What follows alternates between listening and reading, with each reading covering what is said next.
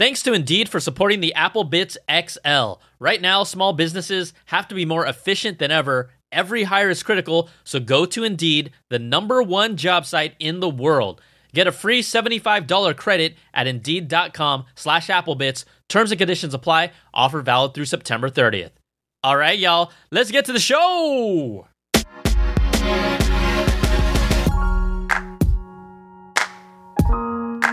What's up, everybody? Welcome to the show. It's the Apple Bits XL.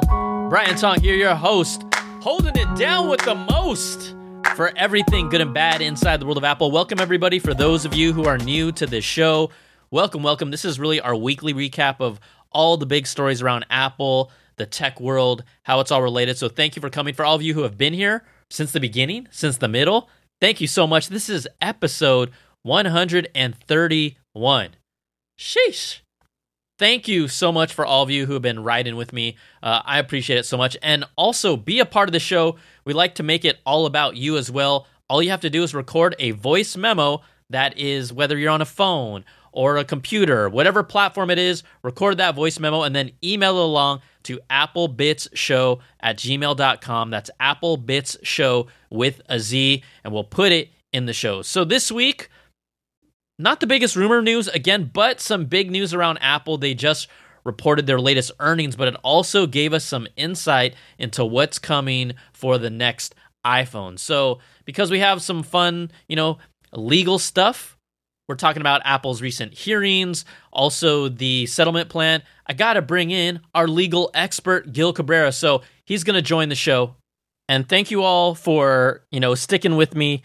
This show is supported by all of you. Patreon.com/Brian Tong is how to do it. It is completely independent, and I thank you so much for your support. It starts at $2 per month, goes up to $5, which is a cup of coffee, $10, $25, the $100 platinum level. There's also different benefits, early access to content. I just put out a video that will be dropping on Monday, but Patreon subscribers will be able to see it as of right now. Also, completely ad-free versions of this show. You're going to really like that. Trust me. So patreon.com/Brian Tong is how to support it, and I'm so grateful for all of your support. All right, let's just get into the show. This is all things Apple happening this week. What's up, everybody? I told you Gil Cabrera was coming back to the show. He's back in the house. G-Money, welcome back, bro. Thanks, BT. Thanks for breaking up the monotony of my Groundhog Days. It's been a long time since we last talked, friend. Oh man, it feels like minutes. From I'm just gonna say it right now. For those of you who don't know, look, we aren't always perfect in this world, and sometimes you record the podcast, and for whatever reason, it decides to use your computer mic instead of the quote unquote professional level mic that you purchased specifically for the podcast. So Gil was so kind with his time. Thank goodness to quarantine that we can do the show one more time. The good news is you figured it out before I had to go get my sushi tonight, so it's all good. All right. It's all good. So what we're going to talk about is, obviously this week, Apple reported their latest earnings, and in a surprise, they hit record numbers, but there's some really interesting news that came out specifically from those earnings. We will get to kind of the nitty-gritty breakdown of the numbers, but in that quarterly earnings report, Apple came out and said, guess what, guys? We will be late to this year's iPhone 12 models release. Will be late by a few weeks. And this is, we've heard these rumors that maybe Apple might be coming out with them later. There's never been any confirmation, but Apple went on the record and confirmed that they will be available a few weeks later. Kind of a surprise that they would come right out and say it in the earnings report, but they did. So Gil, I must ask you, does this matter to you? Were you going to get them right away, or were you kind of a wait and see holding pattern? So in theory, I'm not buying an iPhone 12. Talk to me in October. We'll see if I held strong against that. My only reaction to this is I'm surprised it's only, a few weeks can mean a lot of things to a lot of different people. I think of a few weeks as 3 weeks. So if it's only, 3 or 4 weeks, that's not a terrible delay when you think of the worldwide disruptions that we are experiencing generally. And that includes all the designers and all the techs that are in California that's also gotten disrupted, as well as the manufacturing process. So it actually seems not that bad to me, be honest with you. I think you make a good point because, look, the coronavirus basically took us out for, well, we're still recovering, but took factories out at least for about a month. And so, sure, they might be a little ahead of their timetable, so that gives that the little leeway. But 2 to 3 weeks doesn't, if that's the case, doesn't sound that much. I think we also have to consider that Apple likes to interpret time in their own way, like they like to interpret everything in their own way, because there have been times where they would say, oh, this release is coming in fall, and we'd see it on literally the last day of fall, which might be the first day of winter. And I can't remember, but yeah, I still didn't even check it on the second time around. I don't know what the last day of fall is, but yeah, I think it comes towards maybe late. Yeah, December 21st is the last day of fall. Like. See, something wild like that. And it might have been AirPods that were the product they said, oh, coming out in fall, and they came out literally like late December. Like, what's going on here? Yeah, none of us could buy them because they didn't ramp up. And that's the other thing, by the way, that'll be interesting to see is how many people are able to get their iPhones on day one release versus the usual thing, right? Where, they may have product, but they started the ramp, a month, 6 weeks, 2 months later. And so they're only going to have, so many products for people to get. So I think it's possible they can announce it late. They could say they're going to be available on this day, and then you still don't get them for 3 months. Yeah, that's super true too. Now, kind of in related stories about the delay, Qualcomm had earlier said in the week during their fourth quarter projections that a flagship phone might be delayed later this year. So they were clearly referring to the iPhone. Everyone thought they would. In the rumor mills, we've heard about it. Even John Prosser, who's a friend of the show, he said that, hey, iPhones and expect new iPads, not specific which models, those should be coming sometime in October. So that would kind of align with everything that we're hearing. So late? We don't know when the keynote's even going to happen still. Could it be a late September keynote now and an October product release? We're just going to have to wait and see. Yeah, I mean, the cool thing is it'll be another one of these video keynotes, which I actually think was pretty good. So I wonder if they'll ever go back, to be honest with you, because I think they got such good response to it. And so it'll be interesting to see that. And I'm assuming my next Apple Watch is also going to be late.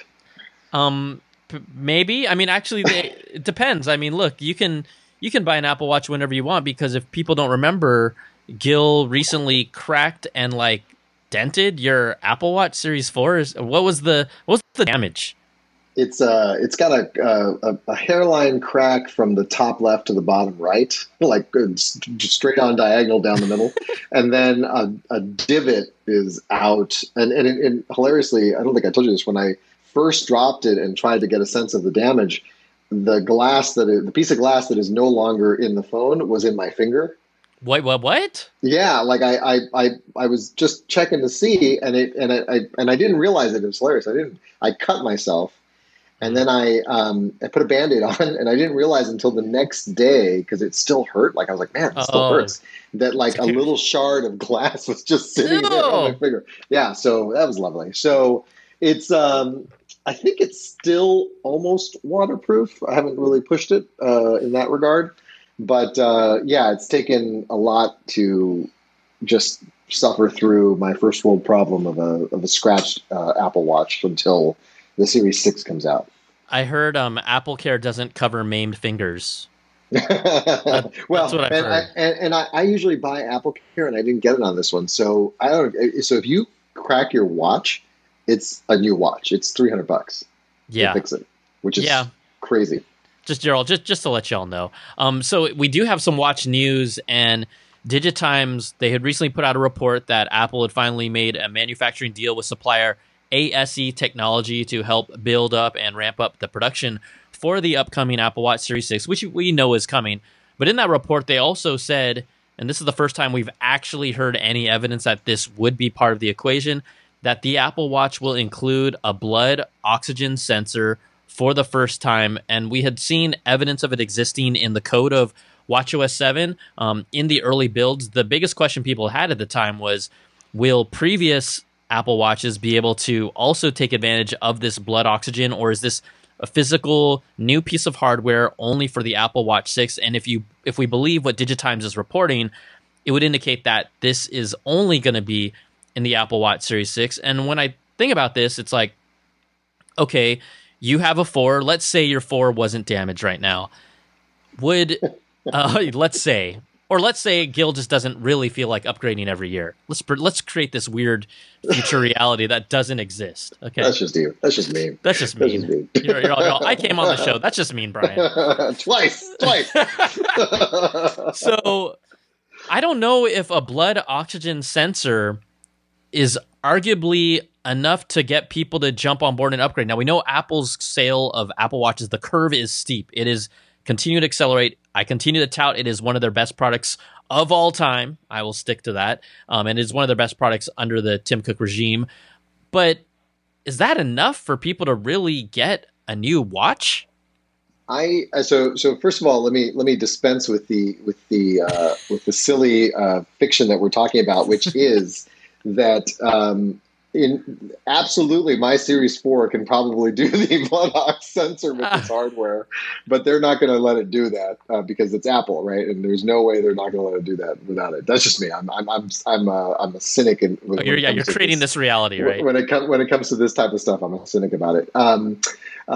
Hilariously, I think I have this will be my second blood ox sensor because they said that's your blood ox sometimes goes down before you get a fever for COVID. So early, when I was buying when I was hoarding the rice, the beans, and water and toilet paper like everybody else, I also ordered a blood ox sensor. So wow. This will be the second one we have in our household. So that'll be handy. Yay. I agree with you. I don't think it'd be enough because from the Series 4 to the Series 6, what's new?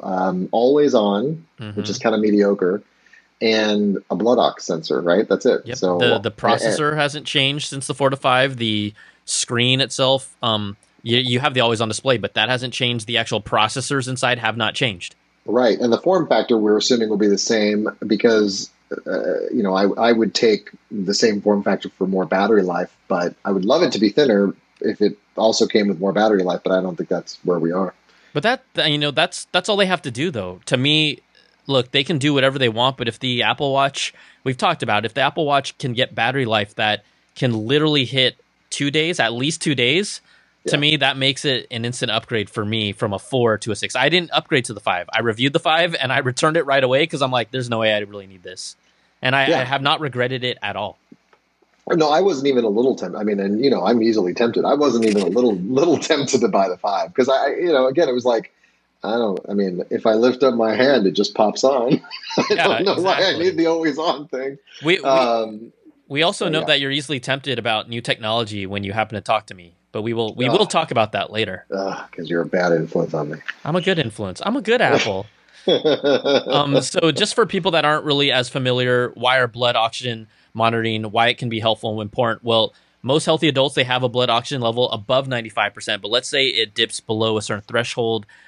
This can be indicators of respiratory problems. Like you kind of mentioned, you got them because it might be an early indicator onset of a fever. Also can impair heart and brain functions. So look, Apple has been targeting this to be the ultimate health device on your wrist. It is right now. It will be even better. And one thing that we didn't talk about is there's a lot of rumors that the upcoming Samsung Galaxy Watch 3 will actually have a blood oxygen monitoring sensor in it. So just from a pure kind of tell the story to be on top of the health wave, I think Apple needs to do this as well. Yeah, it'll be a fun Apple product that actually gets the features at the same time as the competitor. Ooh, I like that spiciness. People have been saying, "Oh, why are you so nice to Apple lately, Brian?"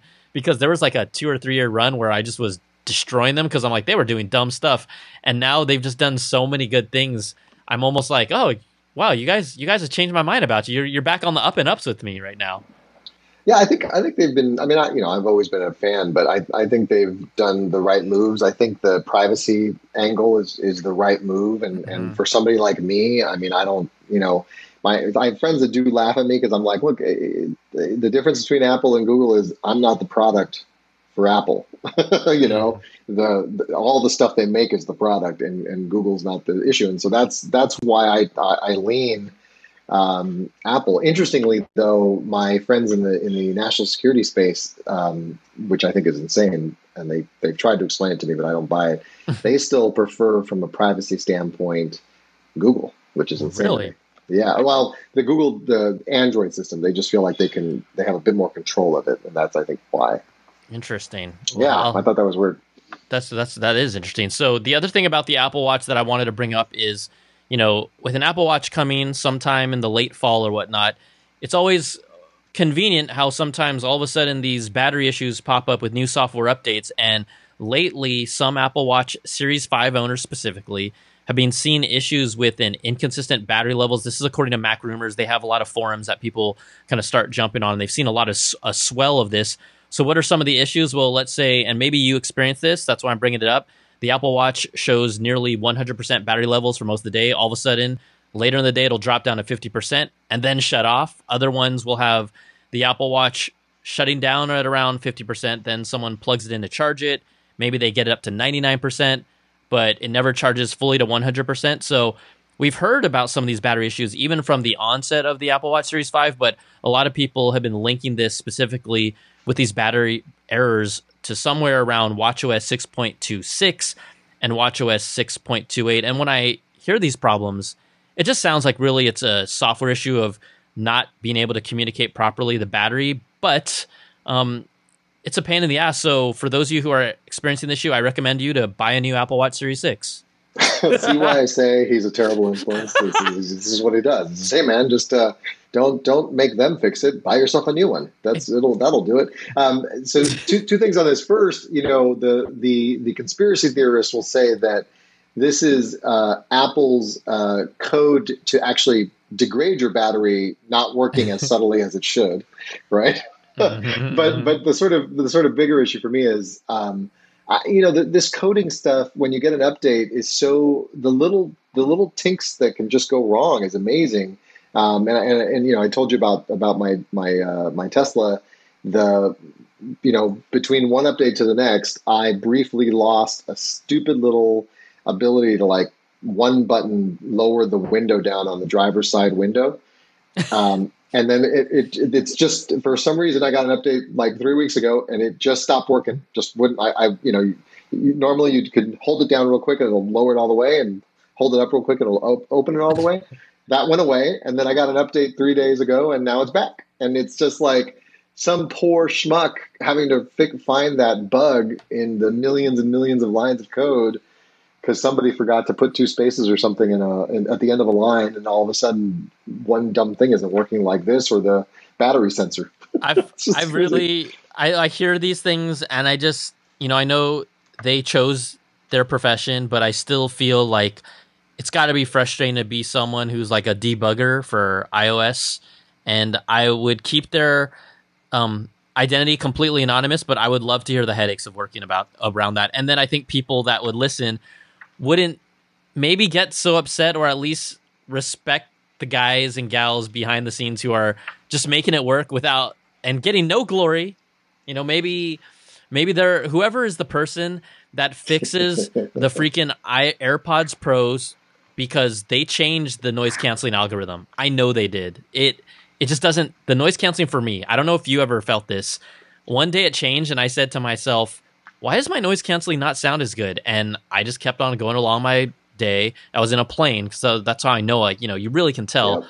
Yep. And then a report had come out that a software update had happened and that other people were saying the same thing, and they've never fixed it to this day.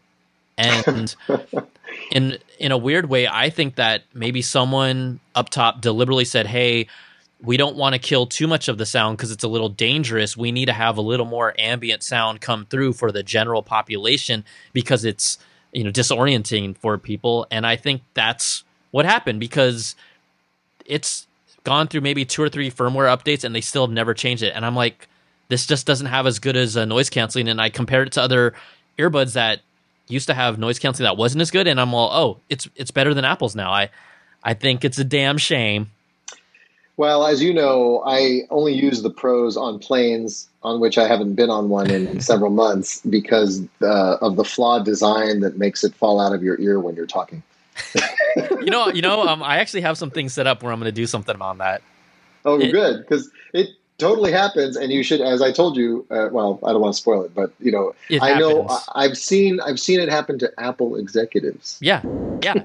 And so for the first time, normally when I do podcasts with esteemed guests like you, I put on my Sony, I can't remember what the name is, whatever. They're like the 7506s. They're like these iconic, just amazing all around headphones. And I tried putting on AirPods because I did like an on-air interview with someone, podcast type style, and they kept on, the left ear kept on wiggling out. My left ear. And it's my left ear too. And it's the certain Apple executives' left ear too. So it's one of those things you're just like, dude, what? Why is it the left ear? That's so weird. I'm telling you, there's something to it. We got to get to the bottom of this. So anyway, I have no idea if they're working better or worse because I'm not even sure they're charged at this point. Like I haven't used them in like 6 months. It's crazy. Oh man. Okay, so we told you and kind of teased about Apple's earnings earlier in the show. So we're going to break that down with some quick numbers, but really overall I was surprised because there have been a lot of uncertainty of how these companies were going to be performing with coronavirus, COVID-19 affecting things, shutting down things. How much disposable income do people really have right now? Well, Apple reported another record quarter. These are for the third fiscal quarter of 2020. So that corresponds to the second calendar quarter. That would be the April, May, June time period, comparing this year to last year.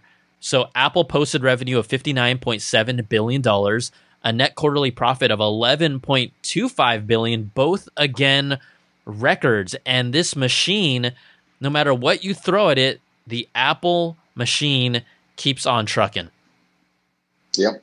Well, and it's the further example of the sort of socioeconomic divide that we're seeing, how this crisis has affected it generally, right? There's a group of people that are still able to spend money. It's fairly sizable, and they're spending it on their homes, on stuff at their home, because that's the only place they are. And then there's a group of people that can't, and that divide exists in companies as well. There was a report a few weeks ago on CNBC about how the top 5 companies in the S&P 500, which are exactly who you would think, Apple, Microsoft, Facebook, Google, and Amazon, are up 29% for the year, and the bottom 50 of the bottom 50 companies on the S&P 500, only one of them is in positive territory, and only by single digits. So there's this growing divide that this pandemic has sort of just cleaved in the economy. And they just keep on trucking. And the amazing thing is, you remember that one of the early flashpoints we got that this thing was going to be a problem was an Apple warning about their future earnings because of supply disruption. It was like a supply shock. Was the first things that hit the market, and apparently it didn't really ultimately hurt them very much. That's also a great point. Like some of these companies, I mean, I wouldn't say they were future proof, and they probably could say, hey, if something bad happens, because we still execute in these categories, we're a virtual product, right? We're a computer product. Unless the entire power grid goes down, where everyone would really suffer, I mean, they're going to be okay. Apple, Facebook, Google, these are all services that are connected so intimately into us. But, whether the economy goes up and down, are you still going to use Google for search? Yeah. Are you still going to need a phone eventually?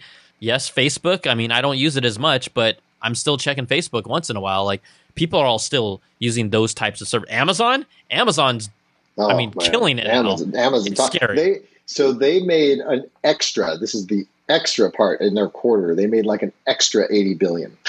What? It was like they were expecting like a $7 billion profitable net or something like that, and it was like $87 billion profitable. It was crazy how big it is. That's freakish. It's good to be a stockholder for those of you that are. Amazon is like one of those stocks that's getting expensive to buy one share. They don't split it up like some do. Yeah, Apple just recently announced they do like a 4-to-1 stock split. So hey, everyone, congratulations! Keep on making that money. But the other thing is I wanted to break down is kind of some of their product categories and how they performed and contributed to this growth. So iPhone revenue saw growth in Q3 of 2020. It only saw a 2% growth, but the big thing to take away from here is that Canalys, which is a analytics group that observes, right, the trends with all these smartphone companies, they said Apple this quarter was the only smartphone company out of all of them to even have a profit. And a lot of that had to do with, Apple even said it, Tim Cook attributed the success to the release of the low-cost $399 iPhone SE.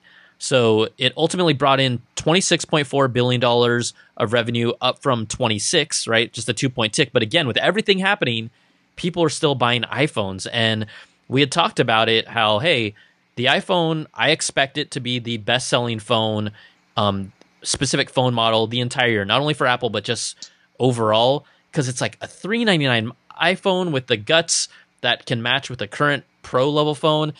$399, yes, mid-range-ish. I'll say mid-range-ish, but the fact is that their normal phones cost $799, $999 is kind of that entry-level price for the flagship phone. Apple, I'm not saying they sold double as many iPhones to make up for that gap, but they sure sold a crap load of iPhone SEs to be able to pull this off. Yeah, I was surprised by that, because I was thinking in the mid-range, like, why are you know, you're trying to look at what it's looking like right now in this last quarter where everybody's staying home. Why are you buying a new phone? And it could be because that's now your primary communication device to anybody outside, right? Especially if you worked in an office. And maybe it was too good of a deal. By the way, I had the numbers backwards. So your shock value was correct on Amazon. It was an extra 8 billion, not an extra 80 billion. So they were supposed to make 80 billion plus. They came in closer on 89 billion. Wow, Gil doing the fact checking while the podcast is up. I appreciate, because someone's going to be like, bad apple, Gil Cabrera. Yeah, it wasn't exactly. 80 billion. It was 8. But still, if I had extra 8 billion, I'd be happy. Wouldn't you be happy? We know Jeff Bezos is happy. We've seen what he's been doing. Oh, dude, that guy has made tens of billions just. I don't understand what you do at that point. Give back to the world or something. Not that I'm telling people how to spend their money, but I'm telling people how to spend their money. For sure.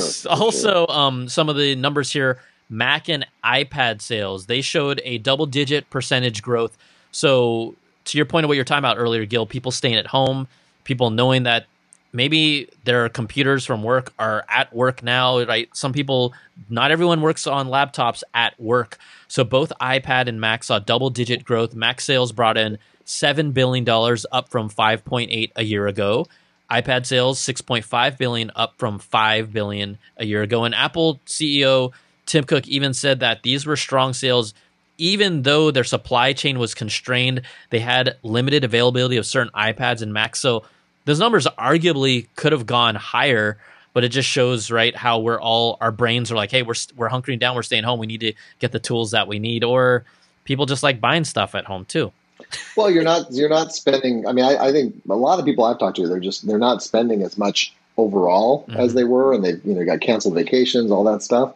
And so yeah, you sit there and you're like, I think I'm gonna buy this, and maybe I don't need it, but I'm not spending as much as I normally do. I'm gonna buy myself something nice. Hey, treat yourself. Little treat, little something. Little something. All right, everybody. Thanks again to Indeed for sponsoring this episode. Resilience is the capacity to recover quickly from difficulties. This is crucial in business. Trust me. I feel like I'm living this every day. It's crucial in health. And if you're in charge of hiring, it should be in every job description. Whether you're ready to make your next important hire or need some rehiring tips, Indeed is here to help. Now, Indeed.com is the #1 job site in the world because Indeed gets you the best people fast. Unlike other sites, Indeed gives you full control and payment flexibility over your hiring. You only pay what you need. You can pause your account at any time, and there are no long-term contracts. Plus, Indeed provides powerful tools to help make your search that much easier, like sponsored jobs, which are shown to be 3.5 times more likely to result in a hire. With 73% of online job seekers visiting Indeed each month, Indeed is going to get you the important hire that you need, just like they have for over 3 million businesses. So right now, Indeed is offering our listeners a free $75 credit to boost your job post, which means more quality candidates will see it fast. Try Indeed out with a free $75 credit at Indeed.com/Applebits. This is their best offer available anywhere. Go right now to Indeed.com/Applebits. Terms and conditions apply. Offer valid through September 30th. Also, Apple services, a big sum for them. So back in 2016, we talked. I don't know if you remember this, but Tim Cook had basically touted. He's like, "Hey, our goal is to double our services revenue by 2020." This was in 2016. It was somewhere around, I think, like 6 or 7 billion at that time. Well, today, or during these earnings, Apple reported double-digit growth, 13.2 billion in revenue for their services, and at the time of the actual announcement, Tim Cook said that Apple has finally reached that goal. They have doubled their services group, and I look at that. This includes iTunes, the App Store, the Mac App Store, Apple Music, the very lucrative Apple TV Plus service. I mean, I assume that got him the last 50% of the way there was probably Apple Plus, Apple TV Plus, because I mean, I know. Wait, nobody's paying for that, right? No, like 0 people are paying for that. I know. I mean, I know they've been getting new shows, and I just haven't gone back to the service. I don't know about you. I just haven't gone back. So I'm watching Central Park with my kids. That's pretty good. And then I'm trying to think what other shows we've watched. I think that might be it. Oprah's bringing a talk show. Oprah's coming with a talk show soon. That's what I heard. Get ready. Oh, I watched Greyhound. I thought that was pretty good. Oh yeah, the Tom Hanks movie. Yeah, that was fun. It's a good old fashioned World War II movie, so that was fun. That might be. I'm trying to think if there's anything else I've watched there. That's about it. Is it? Have you used it enough where you would say I would pay for this, or you're just writing out the free trial? Well, so we really like the morning show. Our kids, as a family, we actually watched. What's the one about the poet? What's her name? Emily. Dickinson. Dickinson. Chris was yelling at me from the other room. Dickinson. Yeah. So we watched Dickinson. We really liked it. We thought that was really well done. So I would probably now do what I do with CBS All Access. Right when Twilight Zone or Star Trek are on, I'll pay for it and then I'll turn it off. That's good. That's kind of what I'd probably end up doing with it, just to watch the shows I want to watch. Because there have been some good shows, and like I said, those two were really good. We tried Mythic Quest, that sucked. I thought when people were saying this is a great show, I'm like, that show sucked. I watched episode 1. I'm like, I'm not even feeling this at all. It was like a mediocre version of Silicon Valley, right? I mean, it was like not. It was like The Office meets video game studio, but not even half as good. Right. I'm intrigued by Foundation, but that's not till next year. Yeah. So I mean, their production value is insane. Yes. Everything that I've watched has been gorgeous. Yes. Agreed. And so that's been cool. But yeah, I would never pay for it unless it's for a specific show. I mean, that's kind of where I am with with most of the like extra streaming services. Like Amazon and Netflix and Hulu are basics for me. And then everything else is just like as needed to watch a show. I just signed up for Peacock to watch Yellowstone because one of my good friends said Yellowstone's great. So. Well, let me know. Is Peacock free for a little while, or no? You have to pay right out of the gates. So it's free, but not for everything, right? So you get a week, like all of them, and then some portion of it's always free, but for the good stuff, you got to pay for it.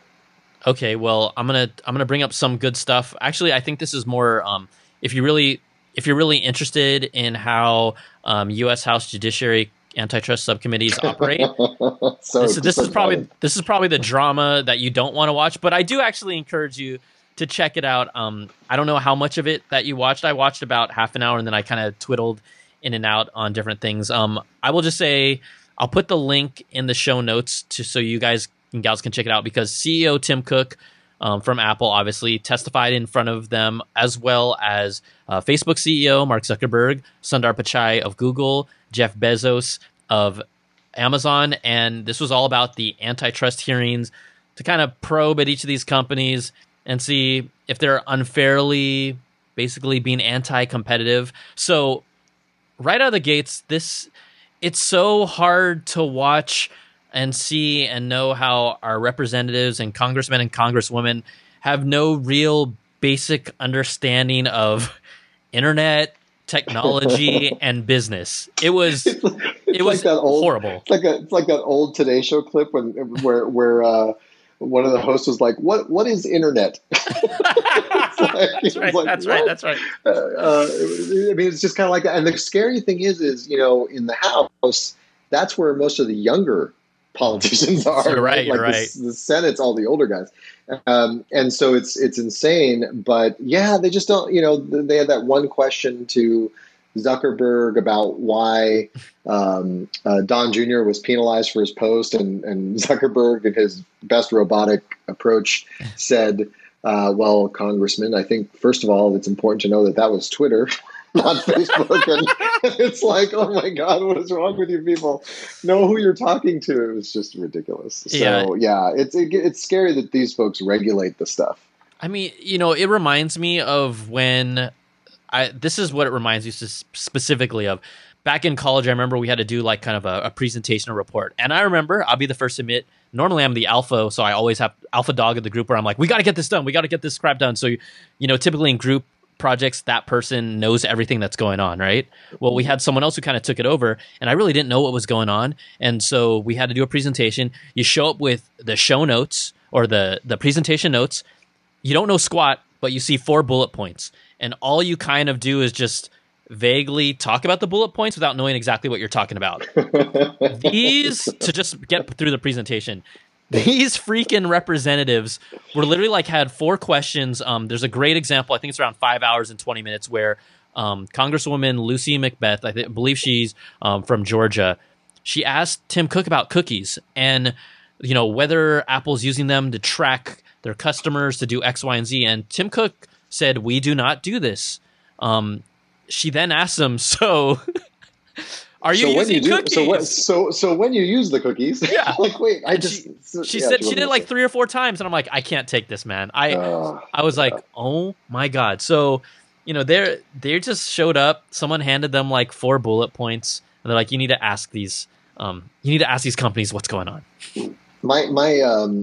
So there's 2 things that were my favorites, but one issue I had with it was that the combination of the companies was weird, right? Because everybody's different in terms of what they're supposedly doing wrong.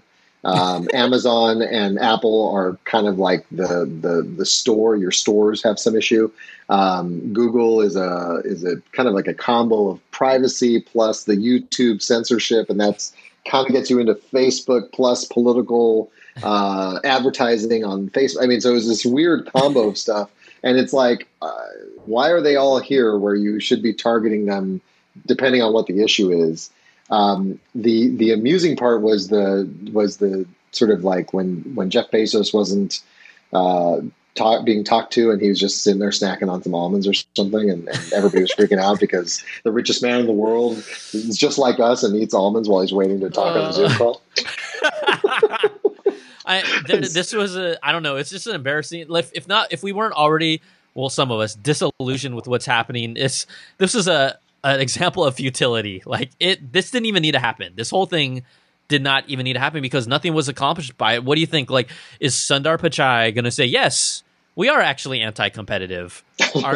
Yes, you got me. Right. You got me red-headed, Representative. Oh my God. I did not think you would ask me the direct question, but you did, so I must answer it. So, what, just to give a little bit of also background of what happened, right? Apple came here along with these other CEOs. Apple specifically with Tim Cook was accused of making its app store rules unavailable to developers, which part of being a developer is you kind of read the rules when you sign up. So that didn't make sense to me. But also Apple's accused of arbitrarily enforcing these rules, changing them at will, enforcing rules that benefit Apple, and discriminating between smaller and larger app developers. So they went through all their questioning and whatnot. But, when I look at the App Store, okay, so they charge a 30%, I guess, call it commission or revenue, or they pull from the revenue that these app developers make. When you look across the board, before this hearing happened, Apple had put out a report just to at least give some context. And yes, you can say, oh, Apple did that to work in their favor. But it literally showed that whether it was Apple, Microsoft, Google, Amazon, if it was gaming platforms like PlayStation and Microsoft and others, pretty much across the board, 30% is standard. And one of the things that they tried to get on Apple was like, oh, there were emails that were brought up because this is a hearing, and one of them showed an actual email exchange between Eddie Q of Apple and CEO Jeff Bezos agreeing to a 15% rev share in order for Amazon Prime Video to get on the Apple TV. And back then, this is around 2016, there was no Prime Video on Apple TV. Everyone was like, when is this going to happen? There were no products, Apple products being sold on Amazon at the time. So they were doing this on the background. And the way this committee was saying, hey, we gotcha. You tried to negotiate 15% with Amazon, and typically Apple has only done that with services after a year. They dropped the 30% to 15%. So that would be something like a Spotify or a Netflix or something like that. They made this agreement with Amazon directly that 1 year. And I was just like, okay, is that all you got? Yeah, I've never understood this argument that somehow Apple or any of these other companies can't, for what is essentially shelf space in their store, have certain conditions applied attached to them, and can't give somebody that's going to bring in more volume a bigger discount than somebody that's not. I mean, it's just so silly to me, because on top of it's a I can go to a totally different system and buy a Android-based phone and go to their app store. Yeah, I don't have to give Apple anything. And if I'm a developer and I don't like the way Apple treats me, I can go over to the Google. So to me, environment. You want more options than two? Sure, but I'm sorry, that's how the market developed. Microsoft tried and they got their ass kicked. Yeah. So it's like, you can't, I just don't think it's anti-competitive to be negotiating with people. And it's been done forever between wholesalers and retailers. It's just the nature of it. And you talk about retailers. Look, I worked in retail. I also worked for a company called Spec Products that made cases for Apple products. And when people see these numbers here, I think a lot of times it's a casual observer who says, oh my gosh, Apple is taking 30% of a company's revenue by creating this app store. Well, in retail, when we were trying to get cases on a shelf at an Apple store, which is extremely lucrative retail space. Remember, Apple had the most profitable retail stores per square foot. Okay, so everyone wants to get on those shelves. And it's not just one SKU, or really what I'm saying is one item, right? One case. You want to get 3 or 4 to create a row so someone can say, oh, wow, look at those family of products from that company. I think I'll go with that one. You have just like one little SKU in the corner, no one's going to buy it, right? It's really hard unless you have a great reputation. When we were negotiating those, the revenue or the cut that Apple would take for putting a spec case on an Apple shelf, it was literally 60 to 65% cost. And you would make it up or hope to make it up in volume. But imagine being a small company trying to get a product on Apple shelves, and it's just the nature of the beast of competition. You're going to have to give them a 60 to 65% cut of your product when it's like the only product you'll have on their shelves, just purely from a volume standpoint. I mean, it's a big investment to do, but that's just the nature of the business. So 30% to me is absolutely fair, especially when everyone else is pretty much doing it. Not to mention, Apple created an entire line of for people. This didn't exist. I mean, you had app stores going days, never as successful until Apple. And then it became that you could actually build a company around doing this. I mean, none of this, you would be getting 100% of nothing if Apple hadn't created the App Store to be.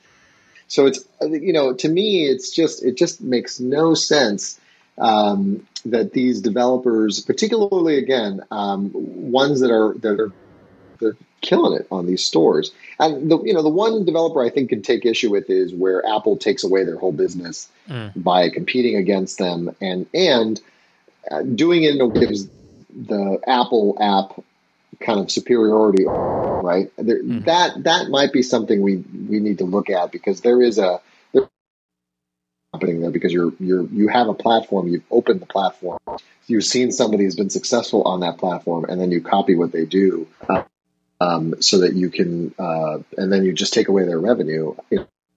That seems wrong to me. But other than that, and right, how many of those areas has Apple really gone into where it hasn't acquired the company that much. Hey, Gil, one quick thing. Do you know if your batteries on your earbuds are a little low, possibly? I don't think so, because are you hearing me now as well? No, it's only because it started like cutting. It's not bad, but just started cutting out a little more often than I normally had heard. I was like, oh, I wonder what's happening. But if not, it's okay. Yeah, no, they were 100% going into the call. So okay, don't worry. I'll just pick it back up. So you basically just wrapped up about how. Sorry, can you pick up where you were?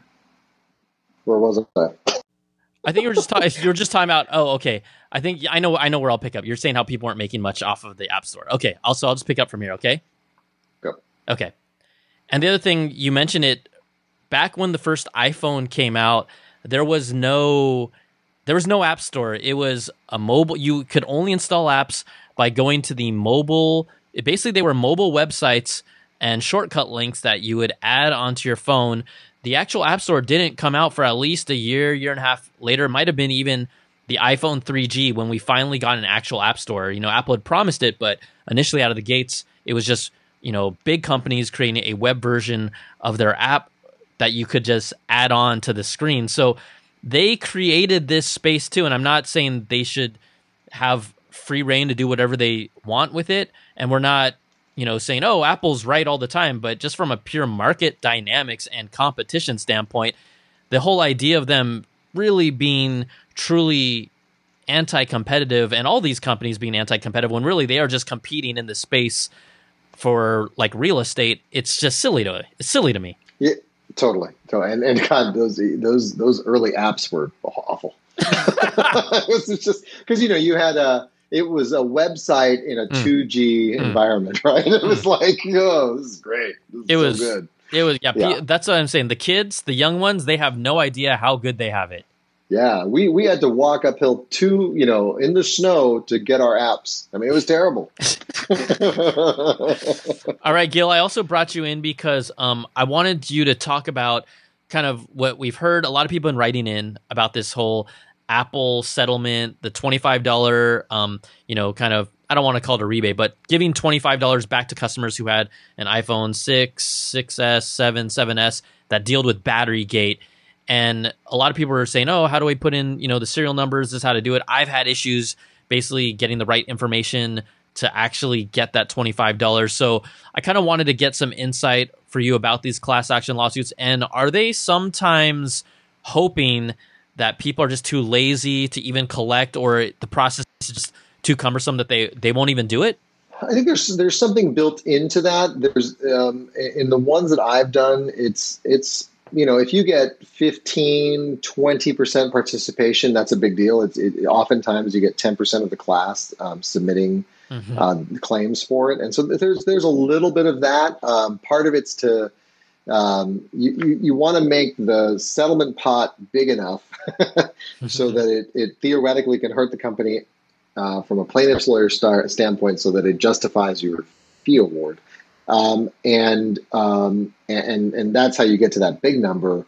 And then the companies kind of assume, all right, well, we'll actually end up paying about 20% of it. It used to be, and I can't remember how they did this one, but I don't think it's the situation here. There are some pools of money where you have to put the pool of money in. It doesn't revert back to you if it's not used. It goes to some charity or some organization to do. So it's an interesting. My personal view of class actions is I think they're good at stopping. And again, this is consumer class actions. They're good at stopping a beer and penalizing bad beer, but they don't really help the individual much because. Even if you're talking this is a $500 million class pool, up to individual members are going to get $25, $50 maybe if they're lucky. So it's not surprising the way they do it. They're almost always opt out like this just because of the way they structure them, and that's all part of the negotiations. And then the judges agree it. I mean, I've looked this up. There's ways to look for it, and you can look for your ID on the website. If you give them your Apple ID. So it's an interesting, they give you a couple angles to try to get it. And I was trying to remember if I have I think we had a 6 I'm pretty sure we didn't have a 7. I'm pretty sure you had every model that qualifies, Gil. I did. We've never bought an SE, Brian. Don't exaggerate. Come on, man. I'm not gonna buy that. How did you describe that moderately priced phone? Come on now. That moderately priced phone? Nah, that ain't me. That is not me. Not me. So yeah, I mean, it worked. I mean, Apple has God, but $500 million is still a hit that they've got to think about next time that they do something hinky in their design or their performance stuff. So I don't think it's a crazy approach to it, and hopefully they think about it next time. Yeah, I mean, I've had some times where I didn't even remember opting in, and I get a $7 check here or a $2 check here. I mean, $25. Multiple phones, that can be significant. So, I would definitely encourage people to pursue this if they can. I think it'd probably help you out, especially during these times. Did you? I'm looking at the fee award is interesting. Let's see, 30% of 310 million goes to the attorneys. That's roughly $10 million, Gil. No, that's. Oh, wait, 100? Wait, 100. 30% of 310 million. Oh, 30% that's $100 million. Wow, yeah. It's good to be a lawyer, Gil. It's really good. You're not on this one, right? This one's sadly not one of mine, and I'm looking at the people that I don't know them, but they're having a great year. a great life. I'll tell you the dirty little secret here is that these are often these fee awards, and I've had fights over this. They're often food fights because right now it lists 2 lawyers, right, as the class lawyer representatives, 2 law firms. But what happened in reality is there were probably a dozen to 20 lawyers, different lawyers and different clients that sued on a class action basis. And then they get consolidated, this massive fight and or negotiation for how we're all going to split up the work and the award. And that's gets nasty. And it also gets to a place sometimes where you'll have people that at the end of the case will come back at you and say, well, I know this was our deal, but I want to do it this way now. And you're like, this was our deal. So and you're talking $100 million, right? So it's going to be fights over it. That's kind of wild. That I didn't even know that type of stuff happens even after the set. Basically the numbers have been determined and then you guys all fight over it afterwards, right? Oh yeah.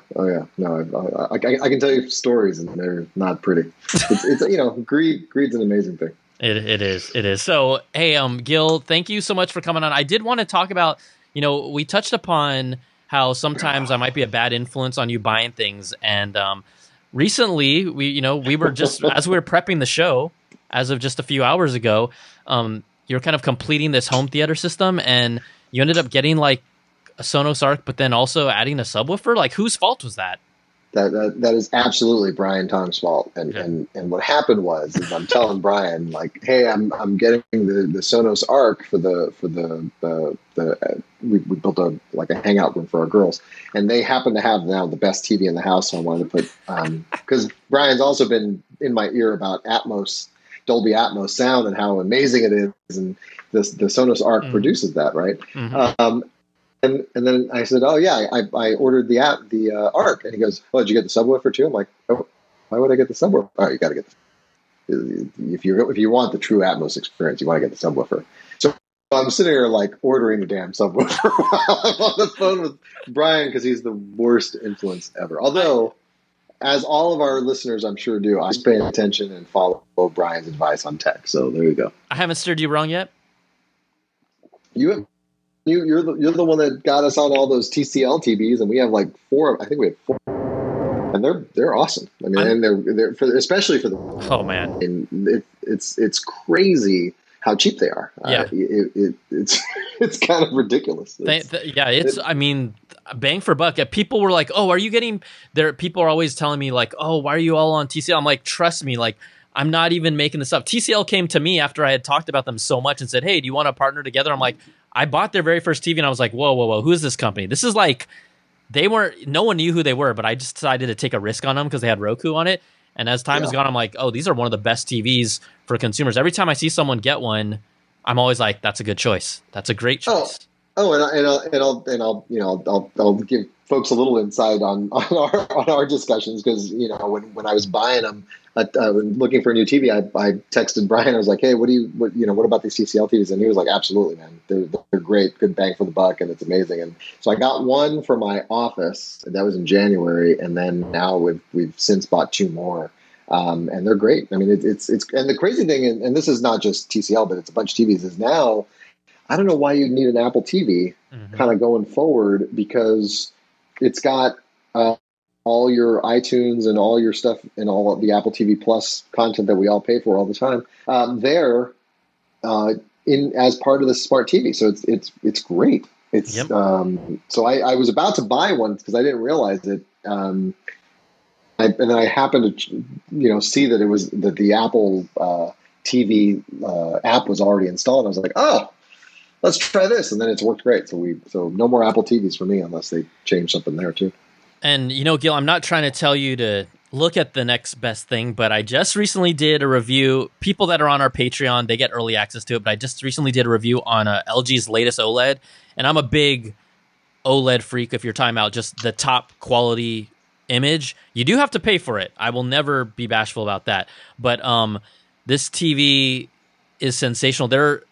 People asked me, oh, did you superimpose? It looks like I superimposed a lot of the shots in the screen, but it is so clear that the camera can pick it up, and it's just like, the TV's bonkers. It is bonkers. I really got to take advantage of my Patreon membership to see these things. Really, you're always like, this is on Patreon. I'm like, oh, it is? It's like, hey, you know what? I thank you so much for the support. I mean, I thank everyone, but it's funny. A lot of my some of my friends that support the Patreon, they don't even take advantage of like the ad-free version of the podcast. I'm like, what are you doing? I totally don't. I mean, it's because you got to get the link, and it's just so much easier to just like get the normal one. And then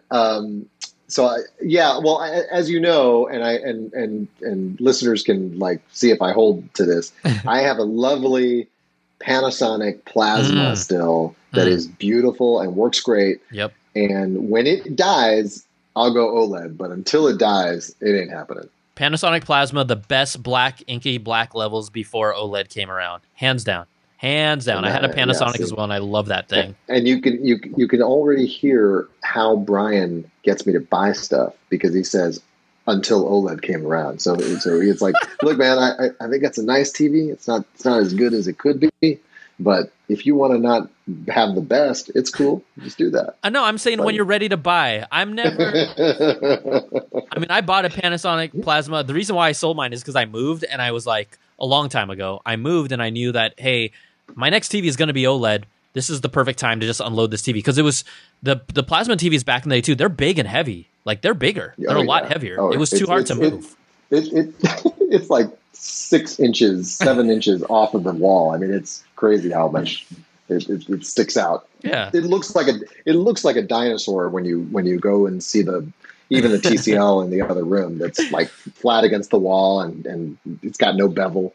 Yep, it's really nice. It's really nice. So, yeah. Anyways, Gil, thanks again for being on the show. Thanks for the remix edition of the show. Hopefully, we were just as quick and energetic as we were the first time. Oh man, there might have been a joke or two we missed from the first round. Who knows? I mean, it can't be this. It can never be the same. But hey, thanks so much, bro. Really appreciate it. We always love having you on the show, and we will absolutely have you back. So, thanks for hanging out, man. All right, thanks for having me. See ya.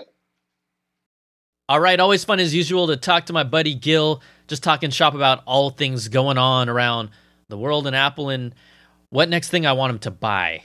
All right, everybody, just want to say also thank you to our Patreon supporters at the Platinum Apple level. That is the $100 level. Brandon Ledford, Gil Cabrera, Wesley Frater, Jarrett Lewis, and Eric Cohn. Thank you to them and also all of you for your continued generous support, for allowing me to do this during these crazy, wild times. Also, if you still want to be a supporter, again, everything I do is completely independent. Patreon.com/Brian Tong is how to do it. Starting at the $2, $5, $10, $25, and $100 level, you get early access to content, benefit at each level, and then also a completely ad-free version of the show. All right, that's going to do it for this week, everybody. Hope you're doing well. Take care, be safe, and we will talk to you soon. That's the Apple Bitz XL, baby. Peace.